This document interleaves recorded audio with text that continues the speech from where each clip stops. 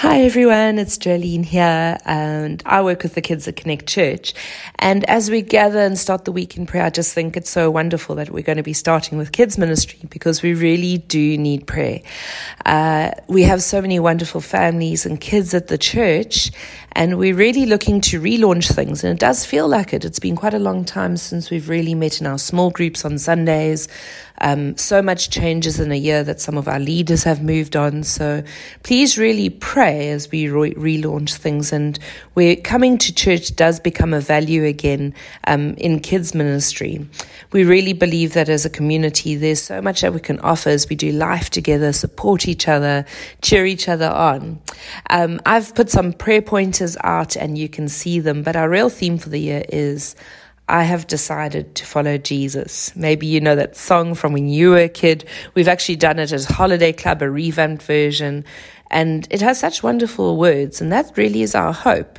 Sometimes we make things overly complex when really that is what we want, is for our kids to become followers of Jesus Christ.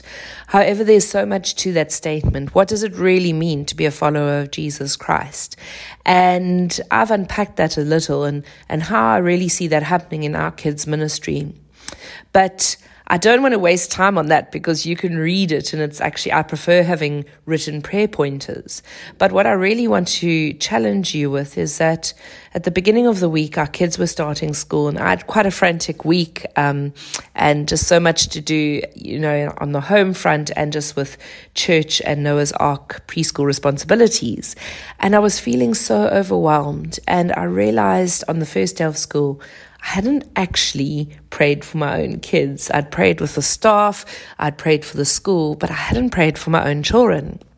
And as I was rushing to the shop to get something for the school, someone in our church sent me a voice note, and they had taken about 5 to 10 minutes to pray for our kids. And I was so blown away. It was such a blessing. And the beauty of the prayer that they were praying for our children just really was so encouraging to me. And that's what I want to challenge you with, is why don't you do the same?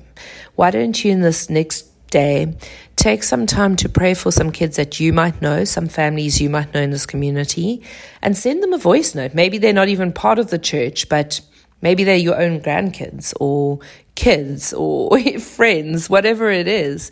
And send some voice notes or notes of encouragement, calling out what God so longs to do in them, so that there's not just a culture of us all praying for our own children, but where we step out and we bless other families too. So that is my challenge.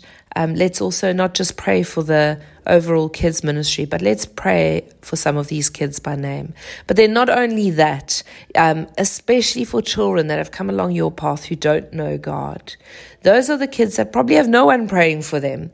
So let's especially stand in the gap and pray for those children who maybe don't have the experience of anyone ever praying with them or for them. We really believe that God changes things as we step out and pray.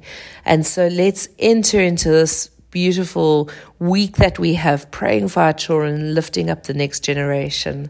Thank you, church. I'm so encouraged, and let's continue to encourage each other. Bye.